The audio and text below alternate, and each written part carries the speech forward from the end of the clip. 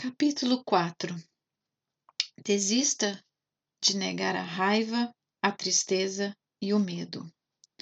Era feriado de 4 de julho. O dia estava muito quente e, naquela época, estávamos nos primeiros anos da New Life Fellowship Church.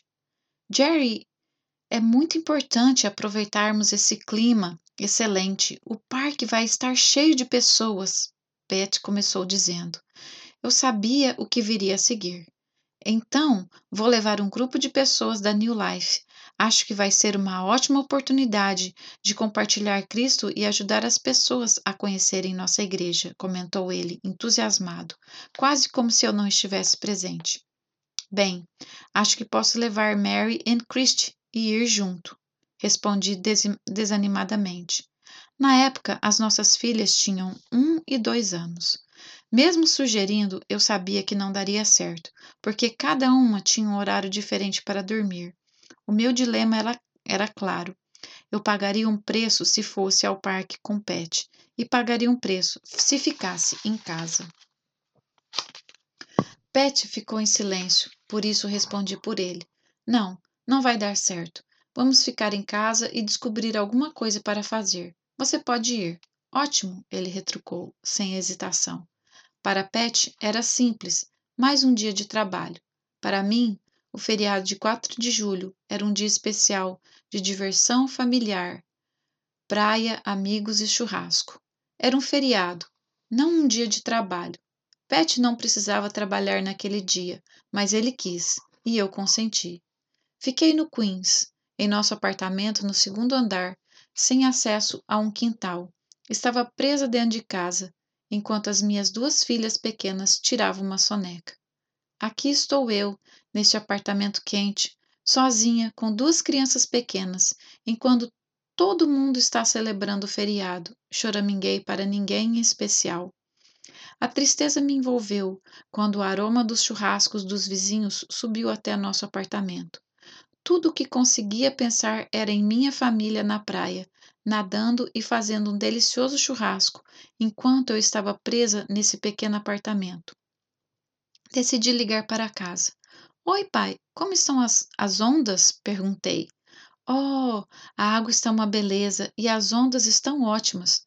Todo mundo está na praia. Só eu estou em casa agora. Gostaríamos que você, Pet e as meninas estivessem aqui. Lutei para segurar as lágrimas. Qual é o problema? Perguntou ele. Lutei contra a tristeza, ignorei a dor e reprimi a ira. Estou em casa com as meninas. Hoje é um dia de trabalho para Pet. Ele está no parque distribuindo folhetos da igreja. Eu pensava que a ira e a tristeza não eram emoções aceitáveis para um bom cristão, principalmente para uma boa esposa de pastor. Quando Pet voltou para casa naquela noite, perguntou a ele como foram as coisas, mas eu não me importava realmente. Escondi dele e de mim mesmo os meus verdadeiros sentimentos. Seguimos em frente, como se nada estivesse acontecendo. Emoções proibidas, pessoas diminuídas. Aquele 4 de julho foi apenas uma das muitas vezes que neguei uma parte de mim, uma parte muito humana do meu ser, os meus verdadeiros sentimentos. Eu acreditava que aqueles sentimentos eram ruins e que senti-los me tornaria uma pessoa ruim. Sem nem mesmo perceber o que estava fazendo, eu dizia para mim mesma: não reconheça esses sentimentos, eles não são reais, eles acabarão desaparecendo se você ignorá-los. Sempre fora relativamente fácil para eu expressar entusiasmo e empolgação abertamente. Entretanto, as emoções difíceis, como ira, tristeza e medo, eram muito difíceis de administrar. Eu me sentia culpada e envergonhada por ter esses sentimentos. O modo com que expressamos e respondemos a determinadas emoções está diretamente relacionado como lidamos com elas em nossa família de origem. Se os seus pais ou as pessoas que cuidavam de você limitavam o seu espectro de pensamentos e sentimentos, segue-se naturalmente que seu espectro de desejos e emoções também é restrito. Crianças que não têm permissão de expressar determinados sentimentos, com o tempo concluem: por que sentir essas emoções afinal? Regras tradicionais como uma boa menina sempre sorri na igreja e uma pessoa amorosa nunca fica tensa e nem sofre de depressão inexplicável criam verdadeiras barreiras que reprimem a espontaneidade e a autenticidade nos relacionamentos. Infelizmente, muitas igrejas reforçam essa cultura debilitante, perpetuando um estilo de vida no qual lidamos com sentimentos estressantes de forma confusa e indistinta. Na realidade, a maioria dos cristãos que encontro hoje considera identificar a fonte desses sentimentos como algo que não é espiritual. Quando eu era recém-convertida, o ensino bíblico que recebi enfatizava a alegria, a superação de obstáculos e ser forte em Cristo. A ira e a tristeza eram reconhecidas como um contexto de julgamento ou de orar por aqueles que lutam com essas emoções indesejadas. Aprendi que devia regozijar-me, mesmo que estivesse triste ou zangada. Com certeza não deveria compartilhar os meus sentimentos, já que a Bíblia estava repleta de admoestações para não temer. Essas emoções eram praticamente sinônimos de pecado. Imaginávamos, ou pelo menos esperávamos, que, ao reprimi-las ou ignorá-las, elas iriam de alguma forma desaparecer. Essa compreensão superficial e incompleta da visão da Escritura sobre a nossa humanidade quase me destruiu. Ela, no mínimo, afetou seriamente meu crescimento espiritual e minha capacidade de amar. Essa visão trágica também corrói qualquer possibilidade de desenvolver uma comunidade cristã autêntica. Construímos muros de separação e não conseguimos ver uns aos outros realmente. Tememos ficar vulneráveis e mentimos sobre o que está dentro de nós. Em vez de chamarmos as pessoas para uma vida mais plena, involuntariamente criamos uma subcultura religiosa que priva a pessoa de experimentar toda a diversidade de sua humanidade dada por Deus. Não damos atenção à ideia de que o mundo conhecerá Jesus por meio do nosso amor uns pelos outros. João 13, 34 e 35. Como o mundo poderá nos conhecer se nós mesmos não conhecemos nem conhecemos outras pessoas? Analfabetos emocionais. Joan trabalha em meio expediente, cria seus 2 filhos de 12 e 14 anos e lidera um grupo de mães na igreja dela. Ela se esforça para crescer em Cristo e cuidar de si mesma. Sam, seu marido, é um engenheiro civil muito inteligente e se orgulha da sua habilidade de pensar logicamente. Joan sente-se solitária no casamento. Sua infelicidade aumenta a cada ano. Entretanto, tem medo de admitir para si mesma que dirá para o marido. Sam apresenta desculpas para a distância e a negatividade da esposa para com ele. Ele mergulha no trabalho e treina o time de futebol dos filhos. Aparentemente, Sam e Joan são um modelo de família cristã, mas na intimidade, com as portas fechadas, eles permanecem prisioneiros de uma guerra fria que só se intensifica. Ambos são analfabetos emocionais. Isso não é difícil de acontecer com aqueles que desde cedo aprenderam a distanciar-se de determinados sentimentos, principalmente os relacionados à vulnerabilidade, insuficiência e fraqueza. Joan esforça-se por passar a imagem de uma mulher que tem tudo sob controle por causa de Cristo, tanto para os vizinhos como para a família mais ampla. Entretanto, sua ira e tristeza aparecem em forma de sarcasmo, depressão e um espírito crítico. Ela está sempre ocupada na igreja e com as crianças. Sam não sente necessidade de abordar a tensão desde que as coisas permaneçam estáveis em casa. O que será preciso para Joan e Sam pararem de fugir e reconheçam o que realmente está acontecendo? O que acalmará os seus medos e lhes dará a coragem de seguirem em frente com a honestidade? Há muitas formas de responder a essas perguntas, mas uma coisa é certa: John terá de parar de negar sua ira, tristeza e dor. Sua honestidade será essencial para o futuro do casamento e da família. Como será para John e para você espiar debaixo da superfície? O que aconteceria se você realmente encarasse sua ira, sua tristeza e seu medo? Como isso afetaria seu relacionamento com Cristo e com as pessoas que estão perto de você?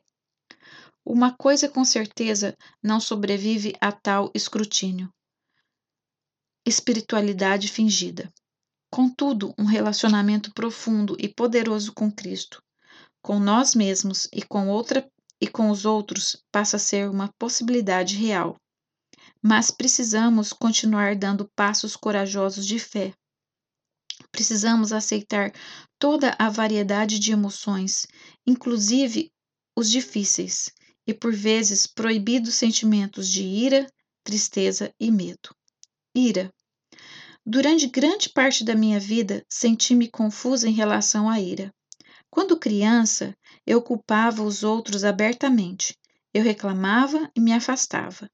Quando fiquei adulta e me tornei cristã, eu tentava reprimi-la porque acreditava que a ira era ruim. Entretanto, eu era irada com Pat, meu marido. Eu era irada com as pessoas da igreja. Eu era irada com os vizinhos. Eu era irada com as situações difíceis. Eu era irada com as minhas filhas. Eu era irada com a pobreza e as necessidades que me cercavam.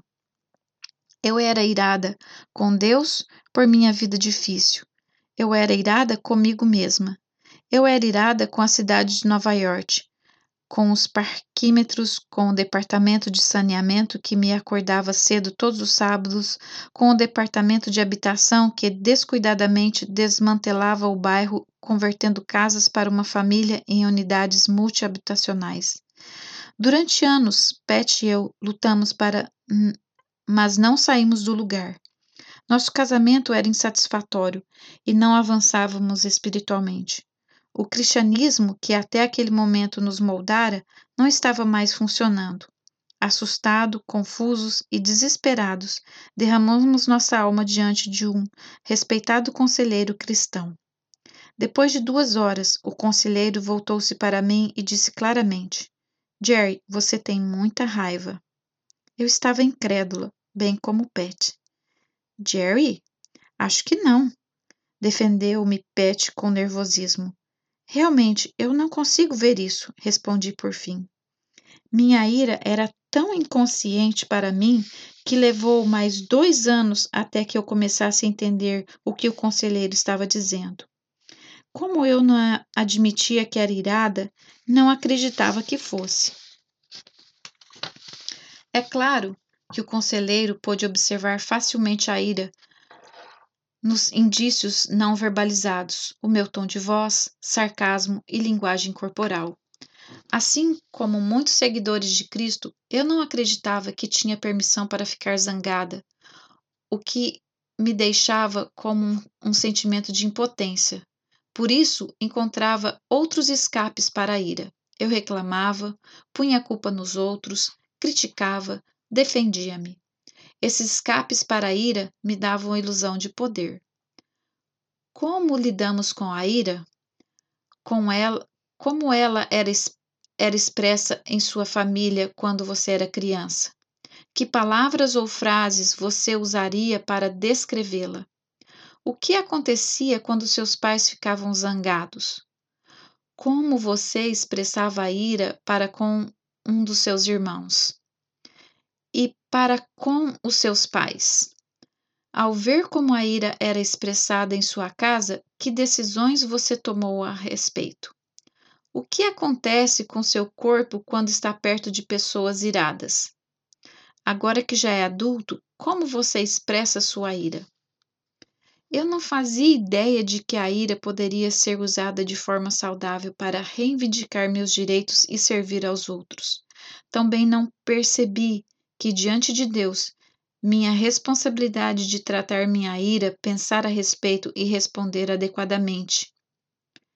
Quando finalmente desisti da maneira que os cristãos não ficam zangados, iniciei um processo que mudou minha vida. Uma palavra para aqueles que têm dificuldade para saber quando estão zangados. Observe seu corpo com atenção. Geralmente, ele revela o que está acontecendo antes que seu cérebro perceba. Talvez o coração comece a bater mais rápido, o seu pulso dispare ou sinta um aperto no pescoço, no estômago, nos ombros ou nas costas. Poderá perder o apetite, ficar irritado, sentir dor de cabeça tensional ou sofrer de insônia. A ira é uma questão central do discipulado para qualquer cristão. É um sinal com muitas mensagens de Deus em potencial e uma luz de advertência no painel de instrumentos da vida que nos convida a parar e prestar atenção em nossa máquina interna. E acredite ou não, a ira sempre vem trazendo dádivas.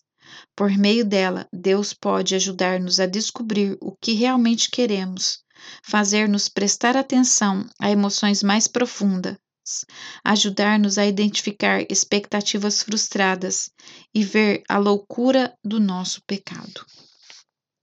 A ira pode ser uma ferramenta para esclarecer valores. Minha ira com o nosso estilo de vida agitado foi o estímulo para me permitir esclarecer que tipo de casamento, família e ministério eu queria e que tipo eu não queria. A ira nos ajuda a saber quando nossos limites pessoais estão sendo desrespeitados. Quando isso ocorre, forço-me a perguntar: o que está sendo violado que é importante para mim? Se uma das minhas filhas diz para a outra: que comentário besta! O meu valor de uma família que respeita os pensamentos e sentimentos de cada pessoa é violado. Se Pet trabalhar demais e estiver emocionalmente ausente, o meu valor para a prioridade de tempo e energia necessários para um casamento saudável é violado. Quando somos desrespeitados, quando muito de nós está sendo comprometido em relacionamento, quando somos pressionados a fazer mais do que estamos dispostos a fazer, ou quando dizemos sim querendo dizer não, os nossos valores ou convicções estão sendo violados e é hora de fazer uma pausa e refletir. A ira pode ser um sinal de emoções mais profundas. Disse que a ira é um sentimento secundário. A ira geralmente coexiste com outros sentimentos tais como dor, tristeza, decepção e vergonha. Por isso, explorar essas emoções mais profundas e vulneráveis é essencial para lidar com a ira de modo maduro. Quando estiver zangado, é importante perguntar a si mesmo: do que estou com medo? Estou magoado? Triste? Decepcionado? O que há por trás dessa ira? Quando alguém me critica, fico zangado. Meu instinto imediato é colocar-me na defensiva. Mas quando reflito no que está por detrás da minha ira, vejo que é o medo de me sentir inadequada. Não tenho certeza se sou boa o suficiente. Quando recentemente Pet descobriu que um dos sobrinhos dele se casara sem que o irmão de Pet o convidasse, ele ficou muito zangado. Entretanto, percebeu que por trás da ira havia uma profunda tristeza pelo distanciamento da sua família. Para a maioria das pessoas, expressar ira parece menos vulnerável do que expressar mágoa ou medo. Por exemplo, uma pessoa pode estar zangada com um amigo por ele ter esquecido do aniversário dela, mas o que realmente está por trás da ira é a mágoa. Outra pessoa pode estar zangada com a igreja por não realizar eventos sociais suficientes para as pessoas solteiras com mais de 30 anos e acabar descobrindo que a ira está, na verdade, encobrindo um medo de ficar sozinha. A ira pode ser um indicador de expectativas frustradas. Na próxima vez que ficar irado, pergunte a si mesmo: o que eu esperava? Expectativas incertas e frustradas nos relacionamentos, na família, no local de trabalho, na sala de aula, na amizade, no namoro ou na igreja são fonte de muita ira. Esperamos que as outras pessoas saibam o que queremos antes de nós mesmos termos certeza ou antes de dizer o que queremos. Reflita sobre como se sente quando alguém está zangado com você porque você não cumpriu as expectativas dessa pessoa, porém ela nunca falou sobre essas expectativas. Ela simplesmente presumiu que você deveria saber. O problema é que temos expectativas que são inconscientes. Nem nós mesmos temos conhecimento delas. Irreais, nós temos ilusões. Subentendidas, mantemos essas expectativas na mente. E expectativas que não foram discutidas. A outra pessoa nunca disse sim para elas. Por exemplo, você pode ficar zangado porque seu pequeno grupo nunca socializa fora do horário regular de reunião. Você tinha uma expectativa, porém nunca falou sobre isso com o líder do grupo. Você pode ficar zangado com seu cônjuge por não ligar todos os dias do trabalho. Você acha que ele deveria saber que deve telefonar para você, mas você nunca pediu a ele que fizesse isso. Recordo-me de ficar zangada com minhas filhas por deixarem os sapatos na porta de entrada todos os dias depois da escola. Minha ira devia-se à minha falha em presumir que elas deveriam saber que deveriam colocá-las no armário, sem que eu lhes dissesse. Nunca falei sobre as expectativas, mas com certeza fiquei irada. Quando percebemos que não temos direito em relação a muitas expectativas por não conversarmos sobre elas, carregamos muito menos ira. A ira pode ser um pecado.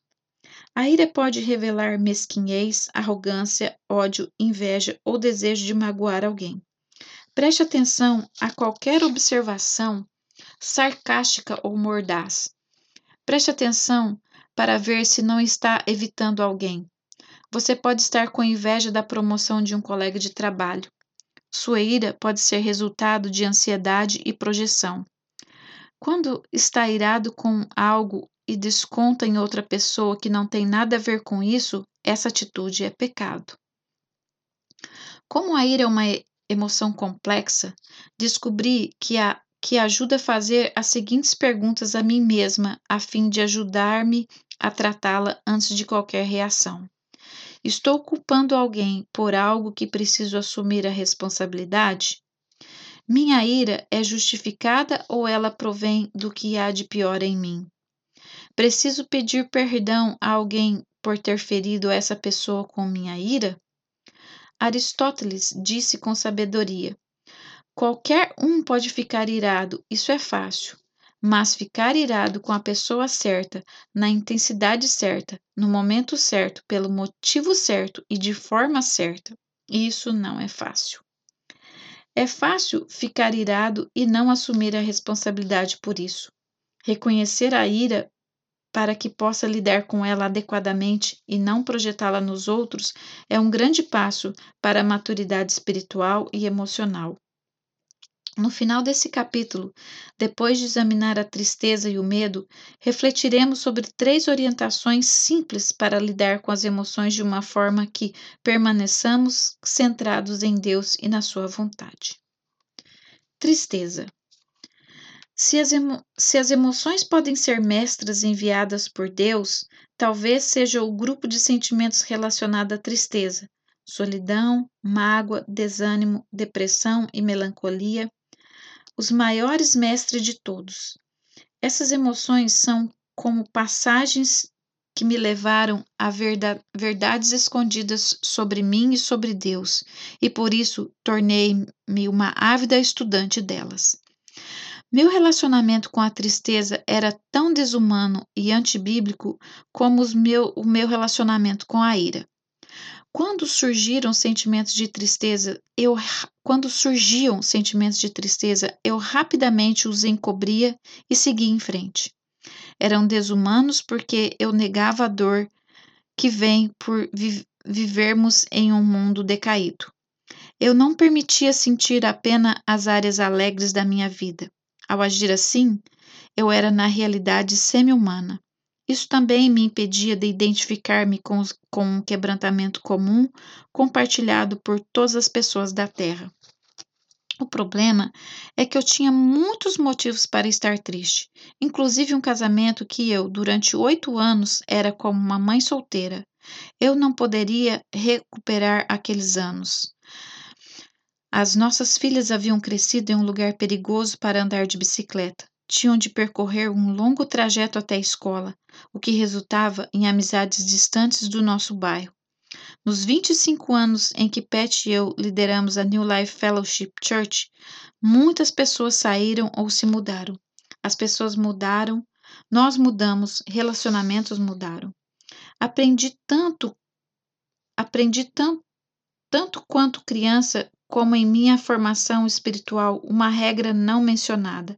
Estar triste é ser fraco, e ser fraco é ruim. Eu amava os seguintes versículos bíblicos: a alegria do Senhor os fortalecerá. Tudo posso naquele que me fortalece. Neemias 8:10, Filipenses 4:13. Para mim, eles significavam: você sabe que tem fé suficiente se estiver feliz em todo o tempo, e não importam as circunstâncias. Então, durante o 5º ano de casado, quando me encontrei prostrada pela depressão, lutando para sair da cama e cuidar de 2 crianças pequenas, fiquei surpresa. Tentava arrancar-me da tristeza, mas não conseguia. Uma perna quebrada seria mais fácil de consertar do que isso, seja lá o que for, eu reclamava. Eu não conseguia consertar meu espírito quebrantado. Pat orou, os líderes da igreja oraram e eu continuava depressiva. Minha depressão era um sinal para prestar atenção à dor interior, mas minha teologia defeituosa venceu. Com muito esforço livrei-me dela. Retornei à minha rotina implacável e continuei negando a verdade sobre a minha condição emocional. Quando no ano seguinte a depressão voltou, eu ignorei-a novamente. A depressão é comum na minha família, afirmava para mim mesmo. Terei de lutar contra esse espinho na carne pelo resto da vida. Acreditava equivocadamente que minha teimosa tristeza era o que me impedia de avançar. Ela me impedia de continuar sendo o cristã forte que Deus pretendia que fosse. Eu me ressentia da fraqueza da qual não conseguia escapar. Deus e nossas perdas. Temos a tendência de ver nossas perdas como invasores extraterrestres que interrompem a vida normal. Entretanto, a perda faz parte da vida.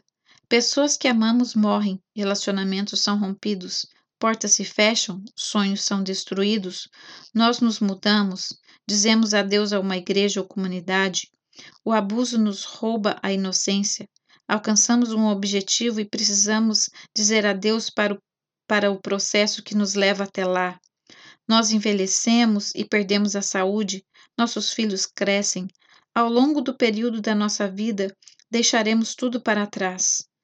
Não sabemos falar sobre tristeza nem decepção.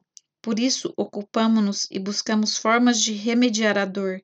Escapamos por meio das compras, do trabalho, assistindo televisão, com excesso de comida, drogas ou álcool, fantasias ou pornografias e com o Facebook. Em muitas igrejas, a regra velada é a seguinte: se está deprimido ou triste, você não é espiritual. Então as pessoas fingem que estão bem. A mensagem, nem tão sutil, é que bons cristãos não devem se sentir magoados, confusos ou desanimados. Entretanto, a Bíblia assegura a experiência humana e a expressão de tristeza e a dor. Jesus, nosso Senhor e Salvador, era um homem de dores que sabia o que era sofrer. Isaías 53:3. Ele ofereceu orações e súplicas em voz alta com lágrimas. Hebreus 5:7. Nós o vemos no jardim do Getsêmani, antes de ir para a cruz, lutando com a vontade do Pai. A Bíblia o descreve assim: estando angustiado, ele orou ainda mais intensamente, e o seu suor eram como gotas de sangue que caíam no chão. Lucas 22:44. Jesus, nosso Deus e Messias, não negou a sua tristeza e angústia. Davi é conhecido por ser um homem segundo o coração de Deus. Todavia, 2/3 dos seus salmos são lamentos ou reclamações. José, que foi favorecido por Deus, não demonstra vergonha ao chorar em voz alta diante dos irmãos. Jeremias reclamou a Deus de sua situação pelo menos 6 vezes e escreveu Lamentações, um livro inteiro que expressa a Deus a sua profunda angústia pela destruição de Jerusalém. A Escritura nos concede mais do que a permissão para expressar a nossa tristeza. Ela considera lamentar as perdas como parte essencial do nosso crescimento espiritual. A tristeza e a perda formam linhas importantes na tapeçaria da vida espiritual. Devemos lamentar por pais que não estiveram presentes por nós, por relacionamentos rompidos, por falta de oportunidade para estudar, por divórcios, mortes, deficiências, crianças com problemas, limitações crônicas de saúde e por não termos tido filhos. Ignorar a tristeza é como ignorar um braço ou uma perna, é amputar uma parte vital e necessária de nós mesmos. Restaurando a paz. Eu costumava temer a tristeza como se fosse uma doença contagiosa. Agora que me permito vivenciar a tristeza, o medo perdeu o poder sobre mim. Não mais rotulo a tristeza como algo ruim a ser evitado. É simplesmente uma parte da vida. Vivenciar a própria tristeza habilitou-me a ser mais compadecida das tristezas dos outros. Agora estou convencida de que essa é uma das maiores dádivas que tenho para oferecer. Pense a respeito. Como podemos compartilhar a dor dos outros se não sentimos a nossa dor? Como podemos oferecer consolo de Jesus Cristo se nós mesmos não desfrutamos dele? Não importa quanto leia a Bíblia, faça boas obras, vá à igreja, sirva aos outros ou saiba sobre Deus. Se não formos honestos a respeito dos seus verdadeiros sentimentos, ficará limitado no seu crescimento espiritual com Deus e limitado nos seus relacionamentos. Quando aceitamos todas as emoções, protegemos-nos de conflitos interiores desnecessários entre os que estamos sentindo realmente e a voz que diz que não deveríamos ter mais sentimentos. Quando aceitamos todas as nossas emoções, começamos a fazer as pazes conosco. Você recebe permissão para estar triste, com frustrações e perdas de pessoas ou coisas importantes para você. Faça uma pausa por alguns momentos. Descanse no Senhor. Salmo 37, 7. Permita que qualquer pensamento ou sentimento venha à tona ao refletir sobre as seguintes perguntas: com que coisas você está triste? Que perdas desse último ano você está carregando? Que contratempos ou decepções está afetando você? De que forma Deus pode estar falando com você ou moldando-o por meio dessas coisas? Ofereça cada uma delas a Deus. Medo. Pete, você ainda não lavou a louça? Observei petulantemente ao passar pela porta. Geri, ao dizer isso, você percebeu seu tom de voz? Pete falou gentilmente. Ele estava certo. Eu não disse nada. Nas últimas semanas, Pete começara a responsabilizar-me por meu tom de voz ríspido e desdenhoso. Isso me forçou a reconhecer quando eu temia admitir minhas falhas e ficar vulnerável. O Espírito Santo me disse: Geri, você machuca o Pete com esse tom de voz. Ele foi criado à minha imagem e é terrivelmente desrespeitoso ser desdenhoso com outro ser humano. Eu tinha medo de admitir minhas falhas. Não gosto de quem eu sou realmente no meu interior e que meu interior seja exposto. Ser considerada imperfeita não se adequa à minha imagem de uma pessoa boa e amorosa. Estava com medo de ser exposta como uma pessoa crítica e mortífera. Pete deu-me um presente quando me confrontou. Aquele dia marcou um novo começo para mim ao admitir os meus medos. Senti-me muito fraca e exposta. Entretanto, ouvi a voz de Deus no meu interior dizendo: Você é amada, Geri. Apenas descanse no meu amor. A notícia de Jesus Cristo é que, conforme os evangelhos, ele nos ama sem restrições. Não há mais nada a provar. Surpreendentemente, eu não morri nem rachei. Pelo contrário, foi um tremendo alívio, até mesmo uma sensação de liberdade e poder renovados. Poderosos grilhões que me prenderam durante toda a vida finalmente foram rompidos. Examinar a raiz do nosso medo é um trabalho espiritual importante. O medo de que o nosso valor e a nossa capacidade de sermos amados transpareça é essencial para sermos transformados no amor e na liberdade que Deus quer nos conceder. Enfrentando nossos medos. Talvez a ordem mais repetida na Bíblia seja: não tema. Então, não parece natural que deveríamos reprimir o medo? O medo não é algo que devemos lançar fora? A resposta é sim e não. A Bíblia não diz que devemos ter sentimentos de medo. Na verdade, as Escrituras nos ordenam a conhecer o nosso coração, examinar atentamente as raízes dos nossos medos e ansiedades. O medo é uma resposta natural ao percebermos ameaças e perigos. O coração começa a bater mais rápido, aparece um aperto no estômago. Passamos pelo medo quando fazemos provas, começamos um novo emprego, perdemos o emprego ou um carro faz uma curva brusca em nossa direção. Infelizmente, muitos de nós sentem fracos e culpados a admitir seus medos. Por isso, evitamos reconhecê-los e esperamos que eles de alguma forma desapareçam. Agindo assim, concedemos-nos mais poder, não menos. Agindo assim, concedemos-lhes mais poder, não menos. Embora seja uma miríade de medos, o psicólogo e pesquisador Michael Yacob, ao longo de 30 anos estudando o medo, identificou 3 categorias gerais. Cabe a nós atentarmos para qual delas mais afeta nosso comportamento. Medos prejudiciais nos restringem e limitam de forma poderosa, levando-nos a tomar decisões erradas por reação. Eles afetam o modo que criamos nossos filhos, como abordamos os relacionamentos e se decidimos permanecer ou mudar de emprego e como administramos nossas finanças. A primeira categoria de medo relaciona-se ao medo de cometer erros. Pessoas que temem cometer erros geralmente são pessoas perfeccionistas, que têm medo de decepcionar a si mesmos e aos outros. Elas temem críticas reais ou imaginárias. Esse medo as leva a expectativas irreais a respeito de si próprias e dos outros. A segunda categoria relaciona-se ao medo da rejeição.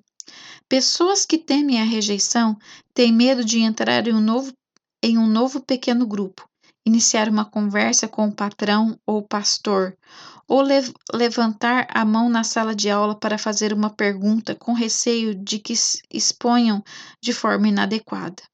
Só a ideia de que outras pessoas a julgarão afeta muitas de suas decisões. A terceira categoria aflige as pessoas que temem as consequências de relaxar. Elas mantêm uma postura vigilante e defensiva ao longo da vida, por medo de que alguém ou alguma coisa as machuque. Elas têm dificuldade para baixar a guarda. Nós não devemos negar nossos medos. Na verdade, Deus nos convida a identificá-los e, pelo poder do Espírito, seguir em frente. A Escritura está cheia de exemplos poderosos de pessoas que avançaram contra os seus medos. Aos 80 anos, Moisés avançou contra o medo, a insegurança e a inferioridade e confrontou o faraó. Davi avançou contra o medo das pessoas ao redor que diziam que ele não poderia vencer Golias. Esther, uma rainha judia, avançou contra o medo de perder a vida ao quebrar um forte tabu social e entrar na presença do marido, o rei da Pérsia. José, o pai terreno de Jesus, avançou contra o medo de ser envergonhado e humilhado ao dizer sim a Deus e casar-se com Maria. Cada um desses exemplos bíblicos nos ensina que coragem não é a ausência de medo. Pelo contrário, é a capacidade de pensar e agir apesar de nossos medos e avançar sobre eles por causa de uma visão mais ampla de Deus. Medo que não são reconhecidos podem ser uma força poderosa que nos restringe. A menos que pisemos sobre o medo por meio da fé em Jesus, permaneceremos inevitavelmente impedidos de prosseguir em nossa vida espiritual, em nosso casamento e em nosso futuro. O que poderá acontecer se você avançar contra o seu medo? Imagine as possibilidades que teria se soubesse que pode cometer erros, ser imperfeito e ainda assim ser amado? O que você faria se não dependesse de seu desempenho para ser amado pelas pessoas? O que você faria para Deus com seus dons e talentos se soubesse que, mesmo que falhasse, não haveria problemas? O que você faria se estivesse tão seguro no amor de Deus que ficasse livre da aprovação dos outros? O que você faria se fosse livre para falar a verdade às pessoas que estão perto de você? Quando finalmente admiti que tinha medo de ser fraca, avancei contra esse medo, voltando-me para o amor de Deus.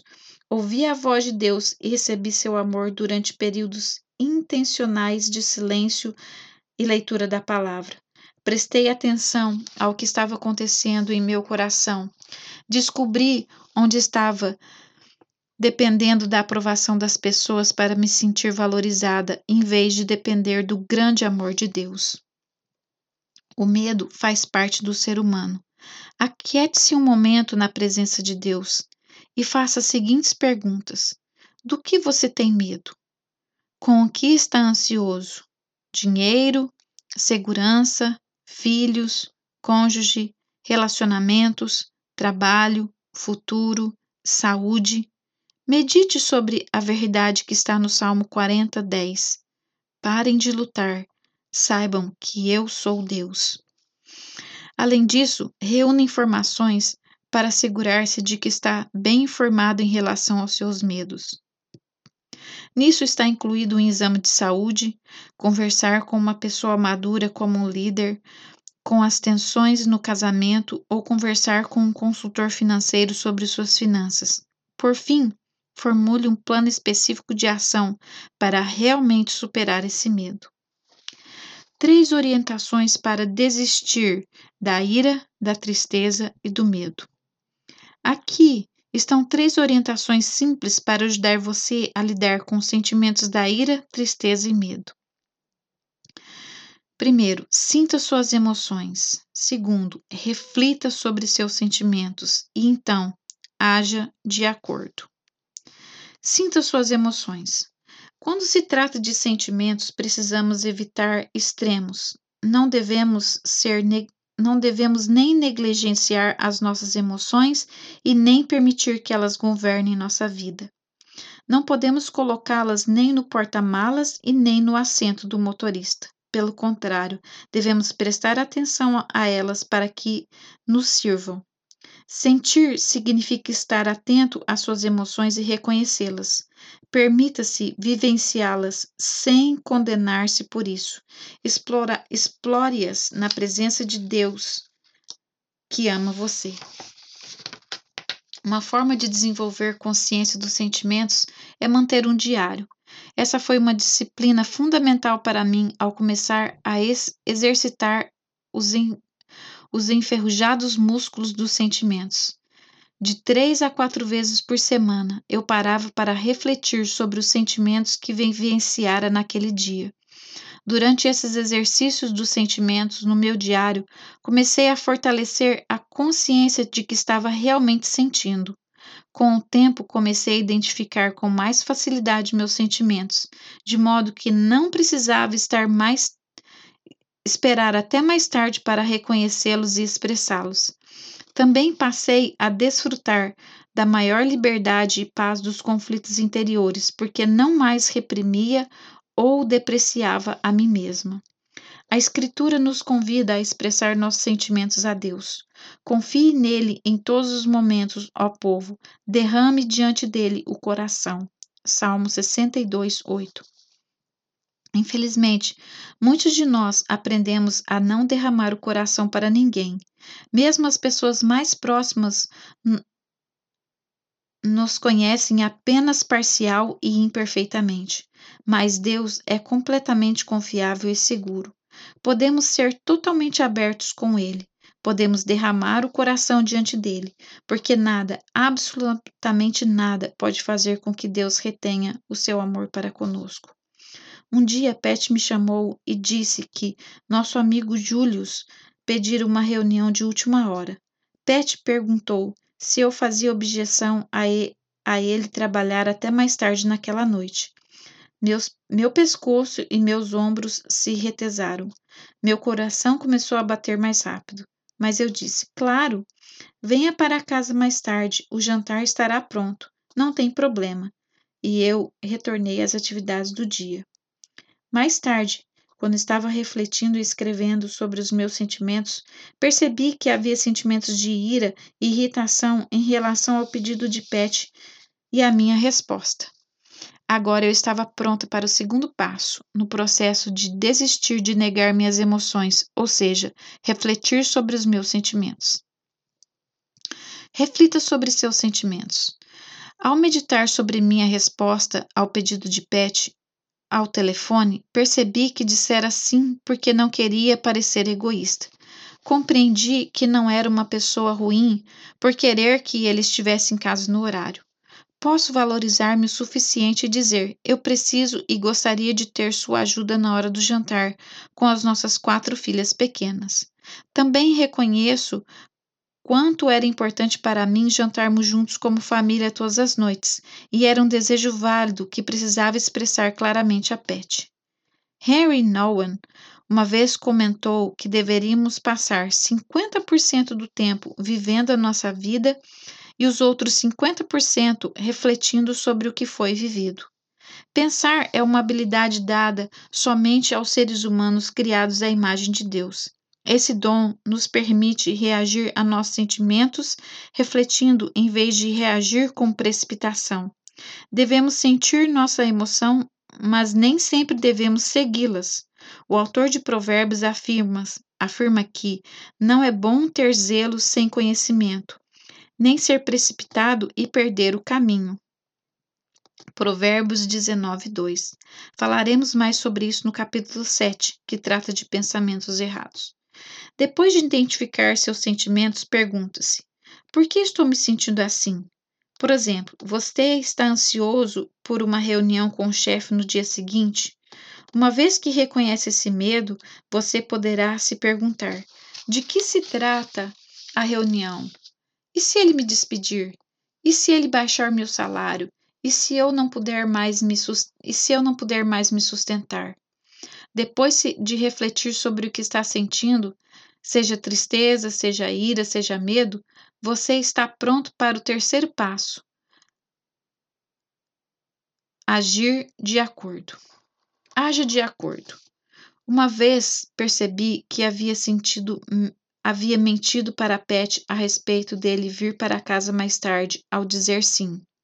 Quando realmente queria dizer não, restava uma dúvida. Haja de acordo. Uma vez que percebi que havia mentido para Pat a respeito dele vir para casa mais tarde ao dizer sim, quando realmente queria dizer não, restava uma dúvida. Como deveria agir em seguida? Fui tentada a culpá-lo por fazer um pedido insensível. Por que ele não poderia simplesmente dizer não a Julius, que queria uma reunião com tanta urgência? Será que Pat não entendia quanto isso me afetava? Acalmei-me e percebi que culpá-lo não era uma boa forma de agir. Como ele poderia saber o que estava dentro de mim, a menos que eu dissesse a ele? Decidi não esperar até ele chegar em casa para termos uma conversa. Depois que terminei de escrever, telefonei para ele e compartilhei honestamente meus verdadeiros sentimentos e desejos. Sem qualquer fanfarra, ele respondeu simplesmente: Obrigado, amor, por me dizer. Com certeza. Vejo você às 18 horas. Passei por muita luta e angústia para processar meus pensamentos e sentimentos acerca desse incidente. Contudo, o que ganhei em termos de formação espiritual foi inestimável. Parei de mentir. Valorizei a mim mesma. Dei valor ao meu casamento. Aprendi a relacionar-me com Deus de um jeito novo. Às vezes, a atitude certa a tomar será clara. Diga não a determinado convite. Passe por cima do medo e aceite essa oportunidade de trabalho. Espere antes de comprometer-se com esse novo relacionamento. Em outras situações, discernir o passo apropriado leva um tempo considerável. Você poderá necessitar de mais tempo para reunir informações e refletir sobre as alternativas.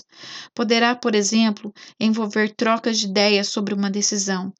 Talvez você queira consultar um amigo em que confia. Talvez precise de mais tempo a sós com Deus.